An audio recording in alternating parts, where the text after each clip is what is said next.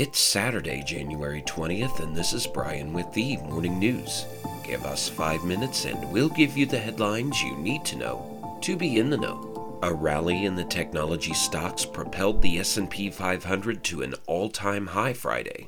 The S&P 500 rose 1.2% to 4839.81, breaking a streak of more than 500 trading sessions without a new record. The Dow Jones Industrial Average gained 395 points, or 1.1%, to close at 37,863, also a record.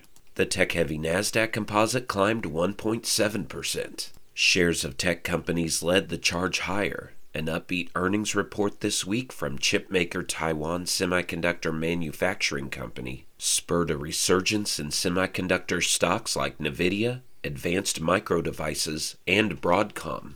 The PHLX Semiconductor Index gained 4%. Shares of Apple, which uses TSMC chips, rose 1.6%. U.S. stocks stumbled at the beginning of this year after the S&P 500's 24% gain in 2023.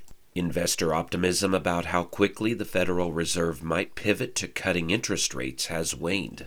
Traders are pricing in a roughly 46% probability that the Fed will reduce rates at its March policy meeting, down from 68% 1 month ago, according to federal funds futures.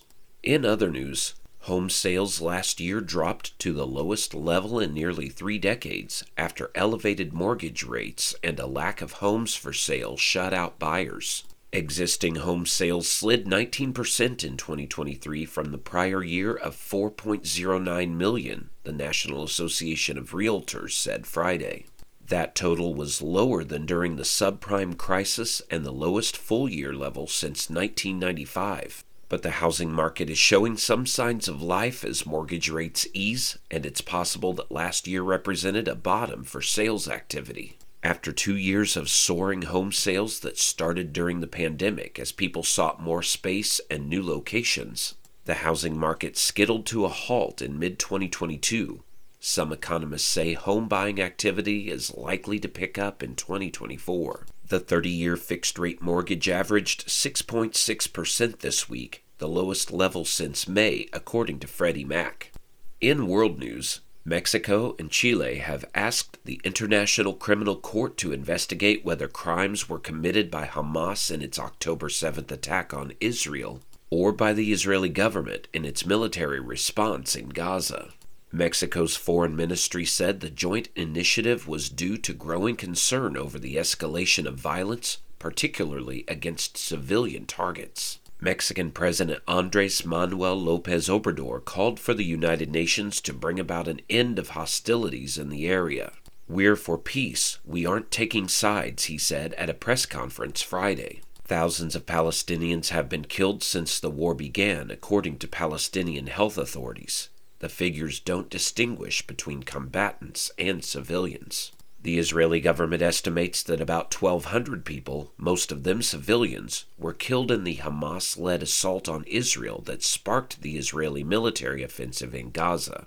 More than 240 other people were kidnapped by Palestinian militants and taken to Gaza as hostages. Meanwhile, Japan landed a spacecraft on the moon Friday, becoming only the 5th country to do so, but a problem with a solar panel could limit the data the country can collect.